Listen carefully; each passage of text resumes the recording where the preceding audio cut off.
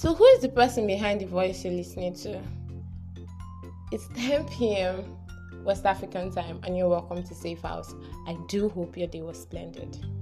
So I go by the name Anita, but my full name is Abadom Nkirika Anita. I'm an Igbo girl and I'm from Anambra State. I am a typical Nigerian child and I am an Omogeticide. So if there's any Omogeticide from the other side, I feel your pain, brah. I'm 20 and I still cannot go out where I want to. Well, regardless, I'm studying History and International Studies in the University of Calabar, and I am from Anambra State. To all my Igbo brothers and sisters in the house, you're doing well, babies. I honestly think I'm supposed to have gone for psychology because honestly, I feel like I love hearing people's point of view. I really love listening to people pulling their legs. And if you're conversant to my status, you would know that I always to shake tables almost every time, every now and then on my status. But the idea is, I love a situation where we youths, we in our 20s, can actually rub heads together, because I feel like a lot of people don't understand us, and that's actually the reason for this podcast. I do hope you're able to relate to every single thing I'm able to drop here, and I do pray that I am able to relieve the stress of everybody in their 20s out there who think that they have the world on their shoulder and they have nobody to listen to them. Because I legit hear adults, let's just call them adults because they feel like they're older than us. Well, they are. But sometimes I ask, like, were you guys ever in our age? Sometimes I wish they can actually really relate to a lot of things. Some say that, what exactly are you guys thinking about? What's going through your head? Why are you always moody? They don't get that we have a lot of pressure. Mostly people from our generation, with the idea of having to make it in your 20s, you're going on Instagram and you're seeing people on all Gucci, all this, all that.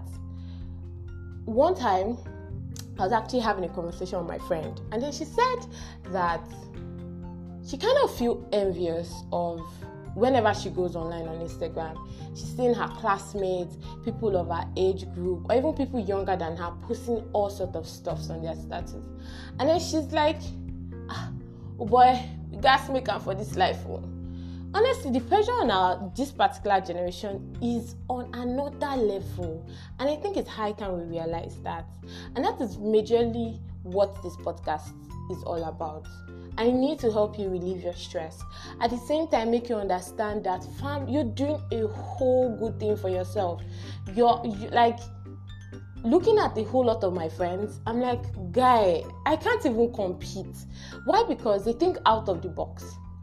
They're fighting a whole lot of stuffs, living the whole depression, waking up every day to the drama that you see every single day. Mostly this period, this coronavirus period, this time that we're actually in the house, we are not partying, we're not in school, we don't have the school drama, we're in the house with our parents, who I'm sure if you live with the Nigerian parents, you know the drama alone that you go through the house. My father will legit call me, tell my brother to call me to come and bring pure water for him. When he could cuckoo send my brother, he will tell my brother to call me to come and look for curry for him when he's in the kitchen. By the way, my dad cooks. So if you're a guy out there and you feel like because you're a guy you're not supposed to cook, shame on you. My dad is a good ass cook. Like, mwah. But anyways, so who am I? I really don't want this podcast to be so long because honestly, I'm a very complicated person, and I have multiple personalities. So you're going to be seeing every single bit of it. So me describing who I am in just one podcast in less than 6 minutes is impossible. You're going to see a whole lot of stuff, honestly. You're going to see the erotic part of me, the pervert. By the way, I can be quite a pervert at times. So in case you're not up to that, I'm very sorry. I'm blunt too at the same time.